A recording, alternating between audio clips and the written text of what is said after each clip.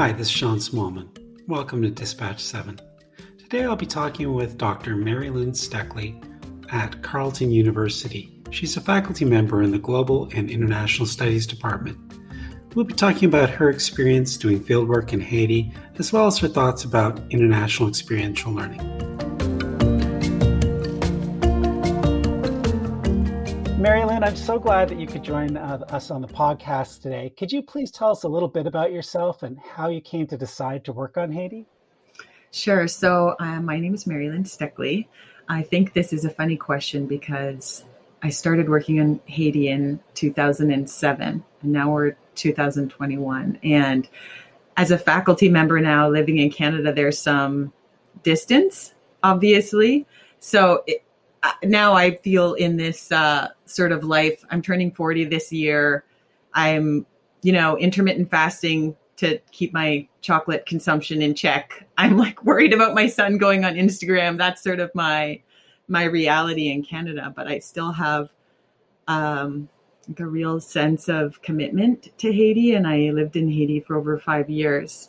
And I really struggle with being a faculty member and living in Canada now and having that long lived experience in Haiti. So I started working in Haiti in 2007. And for me, it wasn't an obvious next step. And it was sort of like probably with many people, sort of your life circumstances impact where you head and what disciplines you become engaged in. But I actually did more of my work before Haiti in Asia. And I thought that's where I would end up going. So I think there's, like a whole personal legacy here that impacts our decisions. But for me, I grew up not traveling. I'm from a single parent family, and we'd go up north, rent a cottage, but I was never overseas until I was in university. I was in my second year, and basically I needed to be able to find a way to afford tuition and to reduce my OSAP debt, or government loan debt. And so I just heard from a friend that you could go teach in Taiwan. So I did that, made money teaching English in Taiwan to be able to fund the rest of my degree. But that experience for me was sort of a real stark awareness raising about global inequality.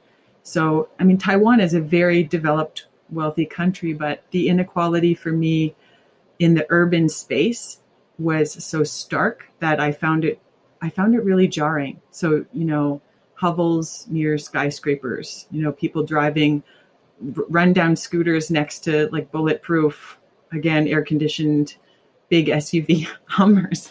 So coming from a small town place in Canada, that was jarring. And I think it really set me on a path to be more interested in the global and international. So I pursued a master's degree in international development. And that's when I started working on Asia. So when living in Taiwan, I traveled to Thailand and Hong Kong.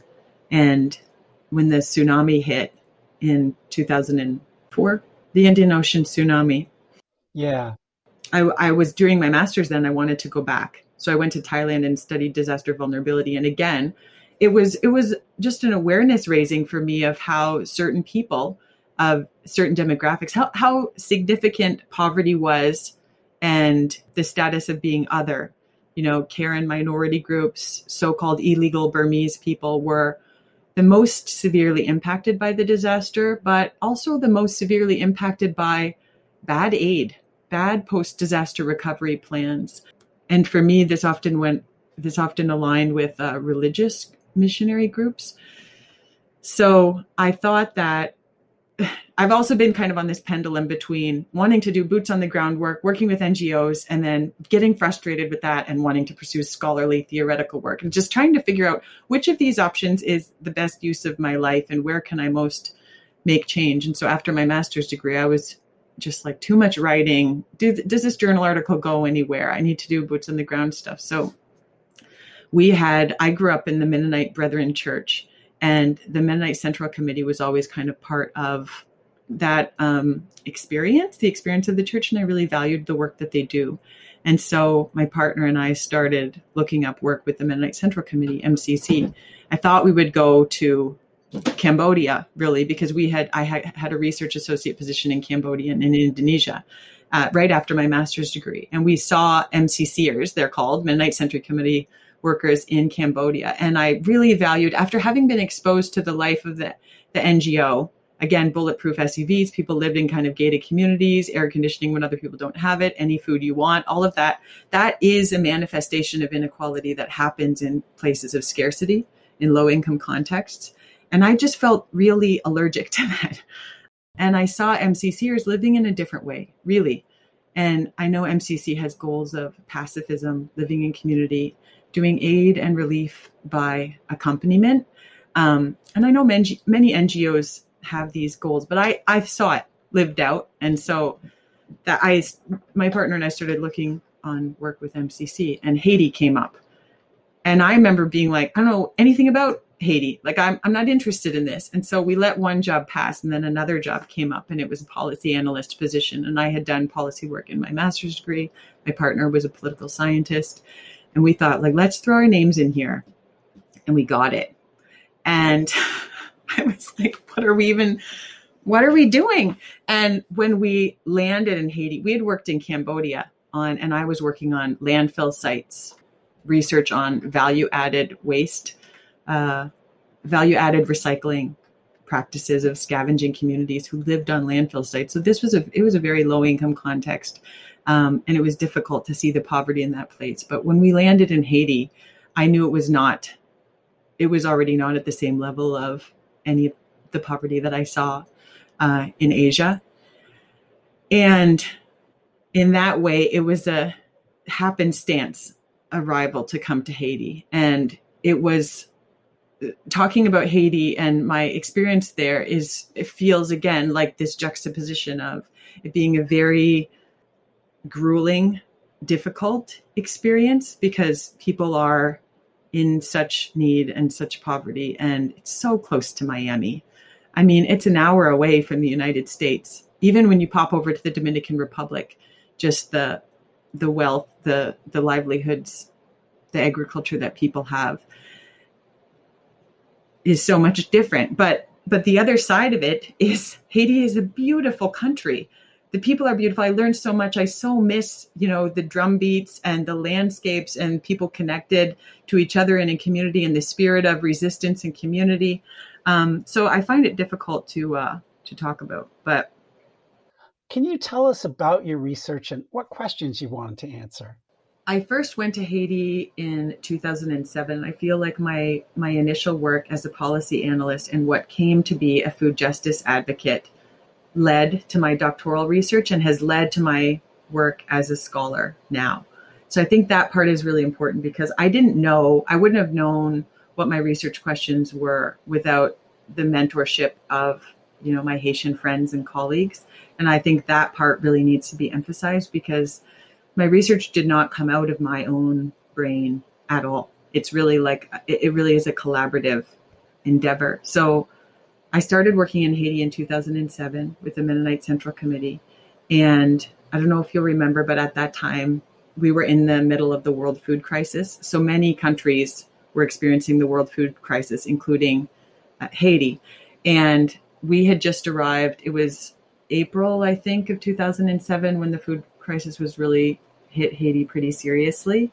And Josh and I, my partner and I, lived on a pretty busy street, Delma, in Haiti. We were like street facing on the third floor. I think I've told you this story before, Sean, but we were on the third floor in our apartment building. And the protesters were calling for food justice, really. They wanted a food system that worked for them, that was pro-poor. And I remember we had only been in Haiti a couple of months, but they were so peaceful. Thousands of people started marching down the streets with branches of palm. And my initial thought was, this is amazing that people could come together and mobilize. I never saw anything like this definitely not in Canada, that people believed in something so deeply and would have a peaceful approach to being able to remedy the food scarcity issue. And then it was militarized very quickly by the UN. And, many Haitians have significant disdain for the United Nations and the way that The troops have militarized the country. And this was also a shock for me, having come from Canada, never really being aware of criticisms of the United Nations. But it was militarized quickly by the United Nations and the Haitian police force, who came in with tanks and tear gas. And that's when things got more violent. So most of the crowd left. And just like you see in other places, it becomes more male and younger men who start, burning tires, and things become chaos. And it was like that for 3 days, which was pretty scary when we had just arrived in Haiti. So I've said this before, but there's no electricity in Haiti, not a lot to do. My partner and I played a lot of backgammon, but my son was born about 9 months after the food crisis hit. So this was really the start, because becoming a mother, a white mother, in a context where, white-skinned people are scarce, and working for an organization that had commitments to accompaniment, which meant we didn't have a car. So unlike many NGOs, which, shoot people around in their bulletproof cars and go into gates, into their homes or into embassies, I was taking tap-taps. And then I was pregnant. I was like a pregnant white woman taking tap-taps. I mean, look at me is basically what my body was doing, which is not what I wanted, but that's what I was putting off to the world. And so being a mother in that context was such a huge source of learning. And it really strengthened the mentorship that I got from other people. So this was how we started working with Ari Nicola, who became my mentor. So Ari was working in food justice and started mentoring me on how to hold my body, how to respond to men who would make snide comments, how to respond to people who would call me like the big bellied blanc white person when I went through the streets. And Ari was the one who started calling my son Joasis when he was in the womb. So he was calling him that. We had a speaking tour to Canada. Ari came to Canada and was speaking about food justice and, Haiti's history of slavery and a whole bunch of other things at universities in Canada. We were traveling with him. And so when my son was born, I knew part of his name had to be Joasis. He's still called Joasis at school because he's in French school here. But when I went to record that after you give birth, the nurse comes around and says, "What's your baby's name?" And I said, Joasis. And she was like, no. She shook her head and was like, "You cannot name a white baby Joasis. That is a peasant name." It was such a moment of clarity for me, like the degree of disdain for Haiti's Black peasantry by the world, by North America, the extent of discrimination and abuse that Haiti has faced by the international community, but then at the level of Haitians themselves, this social hierarchy that has such parallels with race. The race, class, and social hierarchy are so connected. So that was a real moment of learning for me. And those things were all coming together, like the racial connections, my own baggage as a white person living in Haiti, and the historical baggage that carried in my body on the streets. The food injustice, I was working with Ari, who was teaching me about, food policies that were biased against peasant producers at the international and the local level. And then this teaching about symbols and representations of what was appropriate for, lighter skinned people and darker skinned people, that was reflected in one instance in this name of Joasis. And so those 3 years learning from Ari was what framed my research question, which is, why are peasants so devalued and what are the prospects for change? And that was the question that drove my doctoral research, which was focused on peasant organizations and then came to be focused around food sovereignty, because that is what peasants are calling for, to resist large-scale landowners, large-scale corporations coming up and making banana republics like has been done in so many other countries, to be able to have sovereignty over what you produce, what kinds of chemicals or not go into your food system, what kinds of foods are either squashing or enabling community health and environmental health in local contexts. So it did really emerge out of Ari's mentorship, and then out of the mentorship of the people I spoke with on the ground. Because after that 3 years of living in Port-au-Prince and working as a policy analyst and food justice advocate, my partner and I took up another 3-year position in Des Âmes in Haiti's Artibonite Valley, very rural place.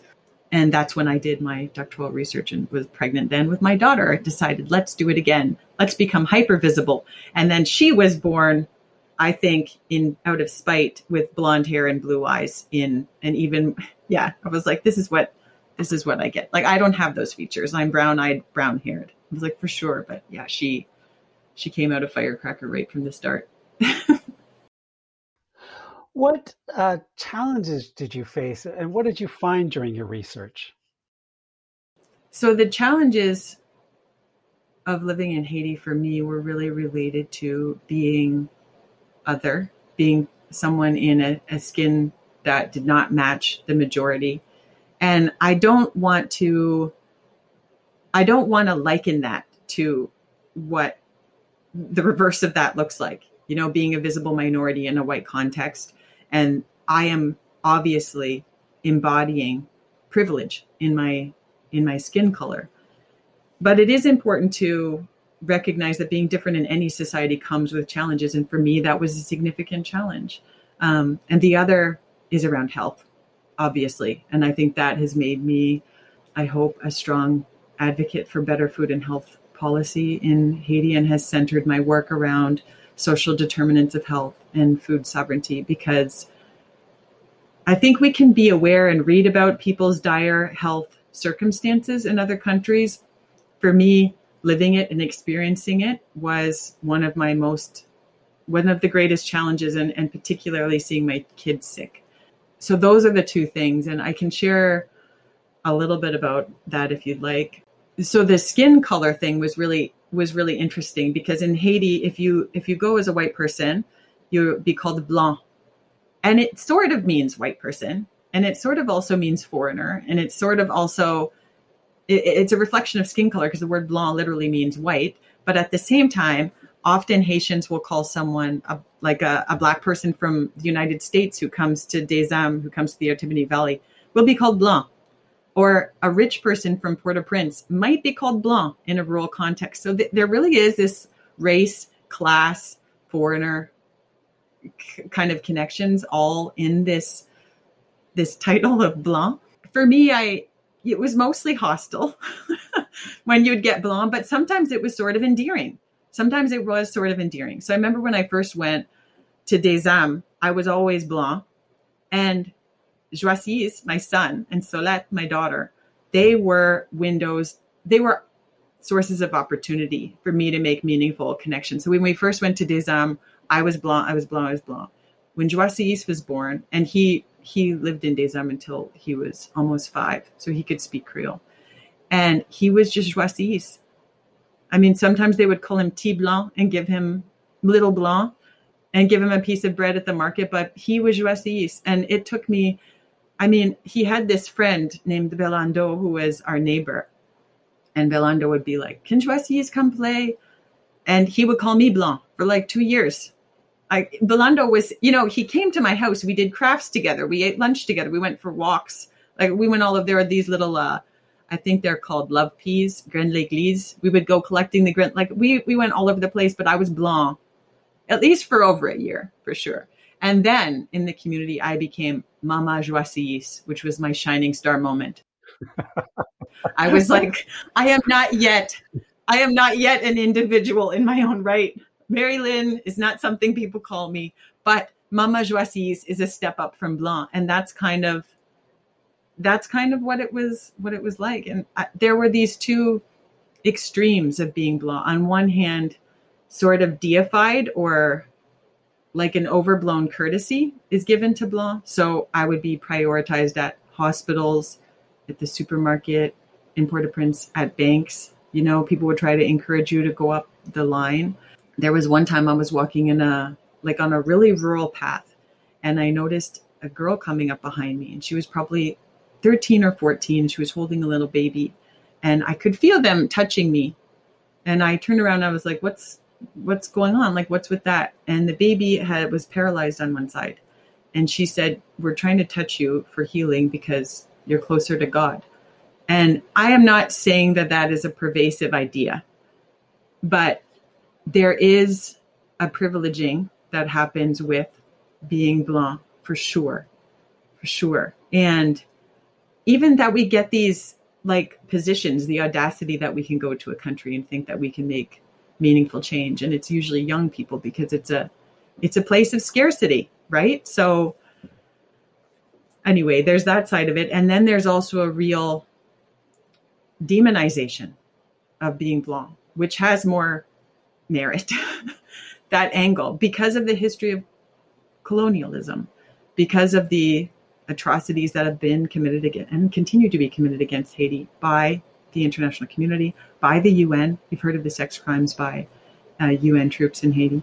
And so it was like existing, never really knowing how the community was going to see you. And the kids were a meaningful opportunity for me to connect with other women, to connect with people through the kids, because they loved them. But I do think even they experienced this kind of discord, because it's not any kid who would wander into a poor market and would be given treats and bread. And people would say things like, oh, your curly haired little blonde child looks like an angel, which, people say that here as well, but they obviously were so doted on, and their skin color did absolutely have to do with that. At the same time, people would say, if Joassis would be going down the street with Belando and they'd be having crackers, someone might say, Bamion Tigu to Hayden, give me a little piece of that cracker. Like, give me that cracker. Often they say that as a greeting way. And if he said no, people would say, he's cheap, just like a Blanc. And he was so little, right? So I know that even in their experience, they had to navigate these things. And I have a chapter kind of on this, because I remember the moment he was 4 and he realized, he's like, why are they calling me Blanc? And it's a difficult thing for a parent to navigate, because your child feels connected. He speaks the language. He has his friends. You don't see yourself in that way. But so that was part of it. And then I think the health bit was also... I feel like talking about health as a challenge with fieldwork is really important, because it's not something we want to usually cover because it's personal, but it's a real obstacle. So if you could say a little bit about that and what your experience was, I think that's interesting. Yeah, so Haiti is a place with very poor quality healthcare. Very few people have access to any quality of healthcare. It was very difficult in Port-au-Prince, but when we moved to Des Armes, it was even more difficult. I mean, it's a place, there's no potable water. We had an outside latrine, and it means that people bathe in the river. We had to go collect drums. We would either bathe in the river or go collect drums of water, bring it to the house on a truck, and dump the water into these big gallon drums to be able to bathe. Just that is so difficult. I don't think people can imagine just how difficult it is to carry out daily life without running water. And then you have the rainy season, which brings mosquitoes. So you need a way to deal with mosquitoes, which brings malaria, which all of my family had. I've had it a couple times. That is such a bone-breaking illness. And my best friend, whose name was Solette, my best friend in Haiti, was in chronic states of malaria. You become your own. That book, Where There Is No Doctor, was like our Bible, really. Like, just what do we have? We figure it out ourselves, because it's difficult to be able to talk to a doctor. But I could just go down, bring 50 goods, like $1.25, and buy the chloroquine that I knew that I needed when you diagnosed yourself with malaria. Sounds insane. But so many people could not do that. And so they'd just be struggling through these chronic phases of malaria, not really knowing what they had, or, getting access to the drugs that they need willy-nilly. And the water was also a huge source of parasites. We had Giardia and unknown stomach parasites. It's just so debilitating. I remember, by our second year, we had 4 people in our family, and I was going so crazy with health that I started keeping a calendar that I would give us gold stars if we had a day without someone having to address it's sort of funny, but it's like, this is what I feel like the agonizing thing about this is the geniuses that are in places like Haiti that can never, ever achieve even close to their full potential to contribute meaningfully to our world. They have so much to offer, so much potential there that we're squashing for want of very easy provisioning of clean water, electricity. There's no excuse for that, especially so close to the US and Canada. the water was a big deal because there were always mosquitoes in it. And then if you have any kind of roof, there's birds, pigeons, drops down.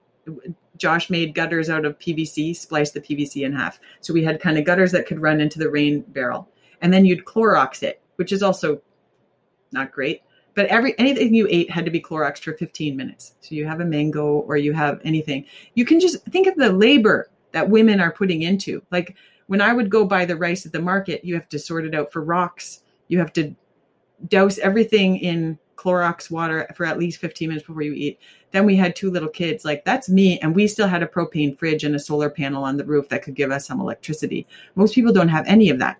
So the logistics of day-to-day life of just putting food in people's mouths in your laku, in your household was so challenging. And then you're definitely going to get sick. Like we had boils, we had parasites, we had malaria, we had dengue.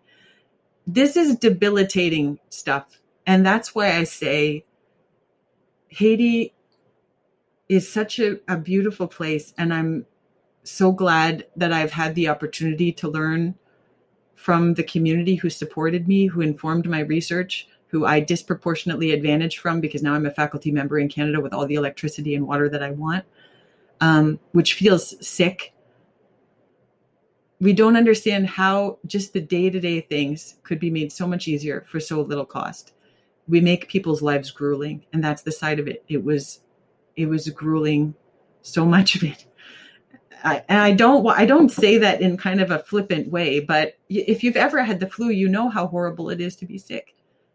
And my kids were born there too. And my daughter was born of emergency C-section in Hospital Albert Schweitzer. Albert Schweitzer is known for, definitely a different view on medicine. So Albert Schweitzer, if I'm understanding his vision correctly, had sort of a prejudiced vision of healthcare, which was not to provide the best, but to do the most with what your dollar could give you, to provide everybody a basic standard of care. And Hospital Albert Schweitzer is the only place in the Artibonite that anybody can get care. And that's where I had my daughter. And it is like, you don't want to criticize places, but like it is just it's just difficult even to remember that there's places like that exist. And that's the best case scenario for people. The lineups are, sometimes it would be 6 to 8 hours with an appointment before you could see a doctor, legit, in the hot sun. People were coming in. I don't know. So many lives that could be saved that aren't for want, basically, of money. We have the resources and we don't do it. That's what it feels like. It feels like every day we don't do it. So that's the health situation. I feel like for me, it became a very personal battle between the safety of my children and the commitment to wanting to do the work that I was doing. And that, sometimes you get pressure from family. Like, are you naive? Why are you doing this to your kids? Like, it felt like, do you really love your kids sometimes? Like, why are you putting them through these things? Like, why? And I really struggle with that still. Like, I have a lot of guilt about why would I put my kids in a situation where they can get malaria? Joasis, my son, he had this really weird episode where one night he just stopped being able to talk or walk. He had a seizure at the table. And we went to the first kind of clinic where they were supposed to give him an IV, and they didn't have the IV. They didn't have the drugs they needed. And then we went to Hospital Albert Schweitzer, and it was so understaffed. It's packed. The nurse was half asleep because they're working insanely anyway. And he couldn't walk or talk for 3 days. And we got evac'd to Sick Kids Hospital in Toronto.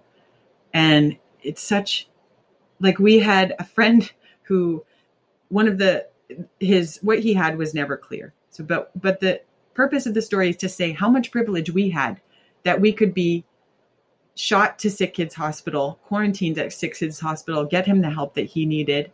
It was never diagnosed, but there's people in Haiti who have things like epilepsy that could be very easily treated. We have a guy that we knew in the community who would just fall into the canal and people would have to save him because he was having a seizure, or fall into the cactuses, easily treatable. And it was difficult to choose. This sounds silly, right? Because it's difficult to choose your people. Like, well, I'm going to get myself some chloroquine because I have malaria, or I can evac my son to Sick Kids Hospital. And it felt that real, like make breakfast for your kids and there's kids outside who, you do what you can. But I think in global and international studies, that is a real struggle. And I so worry with students that the burnout, it's because it's grueling. I feel like I can't do that forever. I don't know how to continue to make those choices or keep my kids there, right? And maybe that seems like I'm not committed enough, and maybe I'm not, but it feels like being like the 1 grain of salt in a bowl of sugar, or the opposite. And it's exhausting. And I think we need more people committed to places that are living in scarcity, low income context, but it's hard to convince people to do that. And then when people go, it can be so difficult. And I think what I feel strongly committed to as a female academic who comes from, a relatively poor background. I mean, it is not like Haiti, but, small town poverty, Canada looks a lot different. But I feel very committed to trying to show, like, not saying I'm some kind of mentor, but to young women in global studies to show this is what your life can look like. And these are the things that you should be considering when you're moving forward, because the reality for women, I do think, is a little bit different just biologically. Because if you want to have a partner and have children and you're engaged in global studies, that is a difficult thing. And I mean, you probably experience this in your own research. Anybody who's doing global work, you actually need to travel and leave to go and do your research, right? And so when you have children, anybody, man or woman, is always making these decisions about when do I go? I don't know if you have this anxiety, Sean, but I always do. Like, I don't want to leave them. Like, I love my kids, but I feel like I have to do this work to be able to continue to publish, which is the thing that's getting me paid. Like, so it's a real struggle. And then I chose to have the kids in the field kind of because of that, like because of those struggles. And it's difficult. And I know I have a friend in Global Affairs Canada, which is like sort of like USAID, I think, maybe, or your international development. Yeah. And she said the divorce rate is so high, the separation rate is so high because of this. Like, families are trying to juggle with how do we do meaningful international work as a partnership and make sure that both partners feel connected in their relationship, like they have a voice in what they're doing. And when you have children, all of these dimensions come into play. But I think it's possible. I think it's something that young women in global and international studies need to think about more seriously earlier on. Right. So that just, to prepare and have those conversations and think about priorities and their own aspirations. Yeah, I think that the question of health, personal health, is one that we don't talk about enough, and the trade-offs. I've had students come back from being in the field and be sick for months afterwards. I've had colleagues who've had parasitic infection and they never entirely recovered in some way. They always have sort of stomach issues. And so I think that we all, if we're doing field work in developing countries, and if we're not staying necessarily in the capital city, or if we're going out, at some point you're going to deal with these issues that you described. Now, I think yours were more extreme than most people face, but somebody who's in northeastern Brazil or in Mozambique or other countries will face that too. And it's something that's sort of not even considered, I think, in our training. Mm-hmm. Like, you had to figure this out on your own. You got the book and did it. So I'm really grateful that you talked about it. But I want to change the subject a little bit, because you've talked about your research, but you're really an exceptional teacher, which is something that I saw during your year at Portland State. And you were telling me that you recently taught a global craft class. Can you tell us a little bit more about that class and your experience teaching it? Because you were telling me a little bit about it before you taught the class, and I was really intrigued. Mm-hmm. I would love to. So I'm super excited about this class. This is coming. Okay, so the class is called Craft as a Global Social Relation. And it is an international experiential learning course that is virtual, which I think is sort of the first of its kind. It's the first one that I've ever found. And it came for me out of a place of seeing inequality in international experiential learning opportunities, which for me has sort of become a second research program, an area of interest. And I think part of this is coming from my background again, because like I said, in my degree, I couldn't pay for study abroad or an international co-op. I went to Taiwan literally to make money to pay for my degree. That was my motivation. And I have a lot of students like that.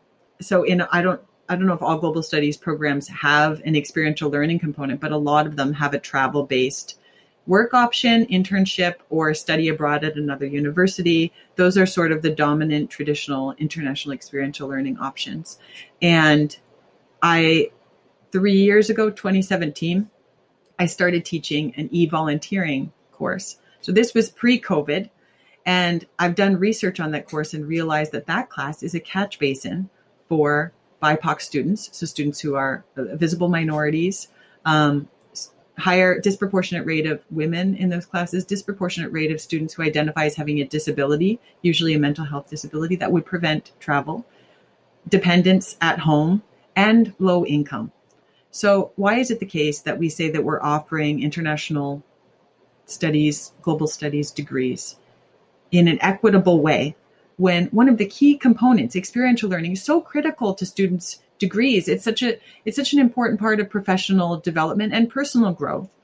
And yet the e-volunteering class is this catch basing for these underprivileged groups. That to me was a real problem. It still continues to be a source of frustration. And I want to commit to doing something about this, because I feel that all students should have the opportunity, should be based on will and desire and opportunity to grow and learn, and not on the depth of your pocketbook or your parents' pocketbooks. Because the reality is, students who get to go do those long-term international placement or co-op opportunities, they pay $5,000 to $10,000 to do that. Easily. Yes. Those UN Insight Global whatever partnerships are disproportionately taken up by white students and disproportionately taken up by students of privilege in terms of class, students who have money.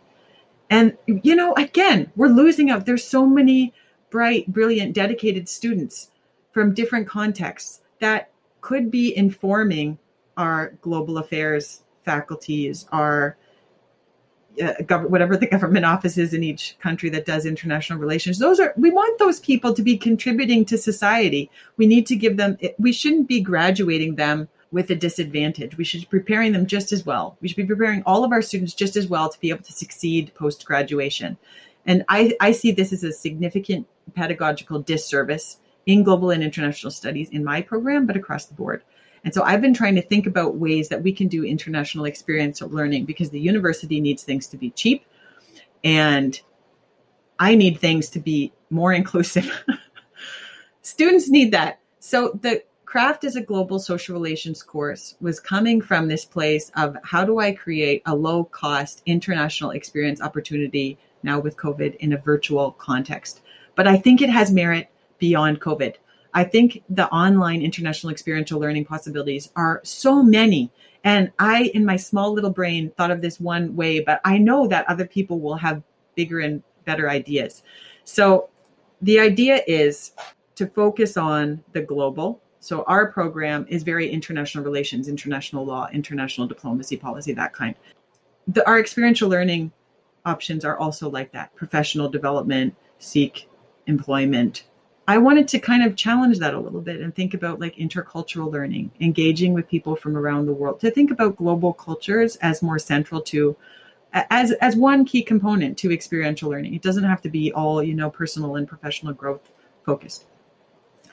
And that CRAFT bit came out because the New York Times, I was reading the New York Times book review, and this book, CRAFT and American History, I think it was by Glenn Adamson, came out, and I ordered it because I'm like, this is so interesting. And so that book does a history of craft in the United States and talks about class and the emergence of craft, blacksmithing, carpentry, all of those traditional crafts. And I thought this would be so cool in a global context. And so craft is something where, indigeneity is articulated in the book. Colonial relations are articulated, and also innovation and skill. And so all of these things are coming together. So that's why the craft bit. And I thought, I think I can get workshop leaders from around the world who can come and connect with us virtually, and students can do the things that they're doing. Because it's supposed to be experiential learning. You're supposed to experience. So that's what I started to develop. I created a 10-day global and international studies virtual field school that was focused on workshop leaders from around the world. So we had like an Uzbek zine artist, we had a Chilean muralist, we had an indigenous hoop dancer and an indigenous potter. We had an English watercolor painter. We had a Bollywood dancer from India living in Canada now. Anyway, a whole host of workshop leaders. I think we had 14 workshops in total. And we connected with a lot of people. So the criteria was they needed to be able to speak English because that's the language that the students speak. And we had to work out the time differences. So many people were like of a heritage from somewhere else, but living in Canada. But we also connected with a Venezuelan artist who's living in Munich, Germany, doing Japanese bookbinding as her craft, which I just thought was she was amazing. I want to talk with her. Yeah. And we connected with a faculty member in China who taught us how to make dumplings and did paper cutting and calligraphy with us. So there were logistical things to consider, like the language and the time frame. But students had to get all of the materials for each of the respective crafts. And then that was part of our class. So we had I wanted to create a field school. So in the morning, we had a global mental health embodiment activity. This was important to me because I think mental health should be part of pedagogy. I think considering students' mental health and faculty mental health, to be honest, should be built into the way we do business. And I think learning can happen when we're all in a place of calm and not in a place of stress. Learning is more fruitful.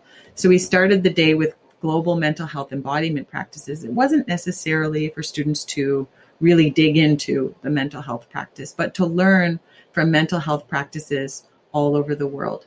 So I think the most popular one was the Sisu cold shower, which is a Finnish practice, like, the polar dips.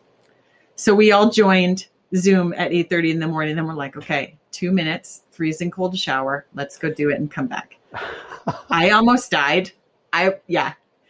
It's sort of exhilarating. Like, I recommend it. And then we came back and chatted about what we did. And we did yoga, we did meditation, we did Tai Chi, we did community walks, we did herbal foot baths, we did a community run where we're all connected on our phones. And so the course was framed in thinking about our physicality in addition to our intellectual growth. So we had the standard kind of readings. Our readings were associated with each workshop leader. So we had a reading, for example, on paper cutting in China. We would discuss the reading kind of as a way to honor our workshop leader, like so that when we went into the workshop, we'd done some of the hard work of figuring out the context of the craft that they were sharing with us. So we did that in the morning. And then in the afternoon, usually we'd have the workshop with our international workshop leader. So that's the course. And I think students really like it. And I'm really proud of it. And I hope that I can shed light on it as a way to illustrate that we can do international experiential learning, not only virtually, but in a different way that is more inclusive, because it was inclusive for people of all bodies. You don't have to travel. People with dependents at home can still participate. People with low income can still participate. That's the goal. And I just learned so much from the workshop leaders. Like, these are amazing people. I just gained a lot from hearing their insights and perspectives and stories. And unlike a traditional field course where you go to one place, we had just a breadth of people with different histories. So I thought that was really valuable too. We've been talking about Haiti. Can you tell us about one wonderful Haitian dish or one food that you think people should try? So we don't have to do either of those, but think about that for a second. Is there anything I should have asked? There's a few things that I miss and love. And the only glitch is I'm not sure people can recreate it. People with more culinary skills than I have might be able to recreate it. But there's something called maïs moulin avec légumes, which is cornmeal with mushed vegetables on top. And that is something, so I'm sure other people who have had children have this experience where the first thing you get to eat after you've had a baby is your new favorite food, or like that thing, right? For me, this is what happened. So I told you about the Solette. My daughter was born in Deschapelles Hospital, and I was starving. It was noon, and they told me, don't eat anything because you might have to have a C-section. But I was like going to faint. So Josh and my sister-in-law were at the hospital with me, and they had gotten lunch, and they left for a minute. They got maille moulin and légumes, which is my favorite, which is the cornmeal with the vegetables on top. And they also had a chocolate bar and a Coke. And I downed all of that. And that for me is the perfect meal. Maille moulin and légumes, a chocolate bar and a Coke. So the maille moulin is cornmeal with delicious, I think there's tomato paste in there and lots of garlic. And then the légume is mostly cabbage and turnip and carrots, and they mush it. It's just delicious. Yeah, sorry. I don't know if people can make that. The chocolate bar and the Coke, I don't think are too difficult. Any convenience store, and you can recreate my perfect dessert. I'm going to look for a recipe for that. Mary Lynn, thank you so much. I'm so grateful to you for coming on the podcast today. Thank you so much, Sean. That was really fun.